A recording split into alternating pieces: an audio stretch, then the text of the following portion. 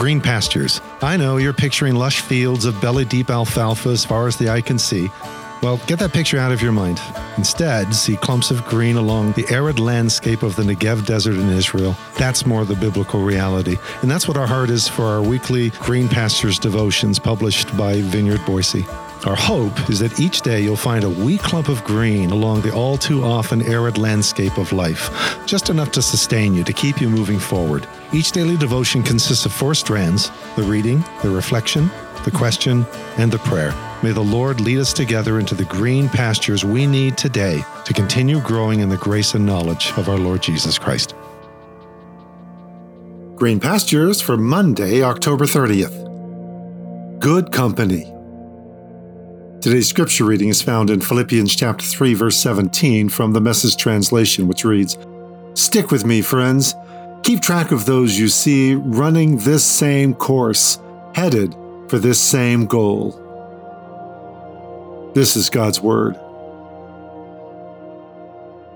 Make no friends with an angry man, and with a man of furies share no lodging. Otherwise, you will mimic his manners and slip a noose around your own neck.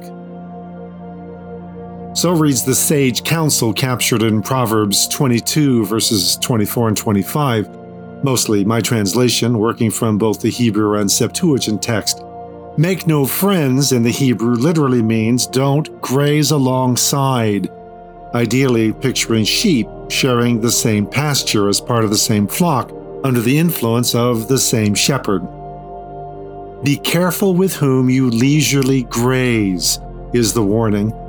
In this case, taking care that it's not an angry man who is literally a Baal Apf, a master of the nose.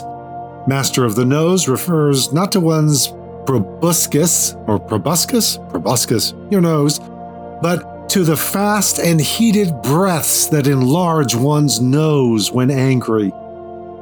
Don't graze along those constantly losing it, is the warning, which is then followed up with the clarifying parallel not to make a habit of going with a man of furies, aka one given to frequent emotional eruptions and outbursts. In the Septuagint, that is the Greek translation of the Old Testament, habit of going is translated don't share common lodging. It's don't be around them. It's don't make them your common company. Why?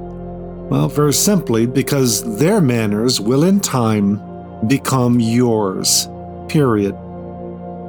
So, now Paul urges the Philippians to choose wisely with whom they're grazing, indicating that the troublemakers unsettling them aren't in another church across town, but at their own community table.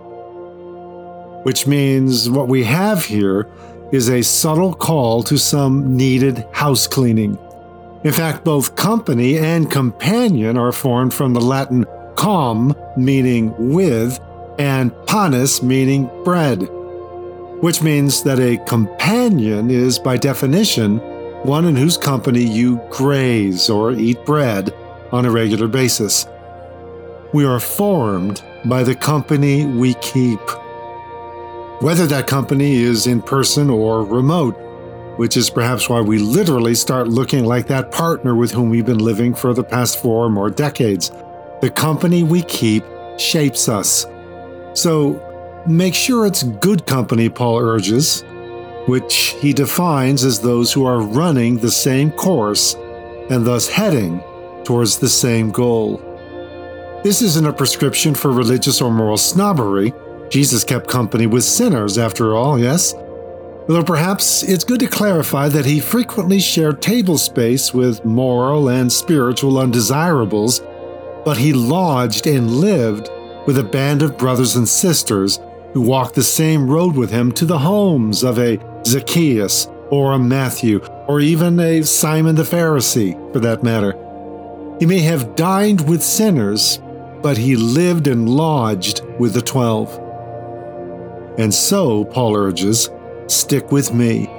Literally, be fellow imitators of me as you track with those who walk the same path.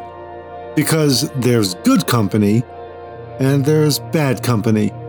and both will have a long and lasting impact. Choose wisely.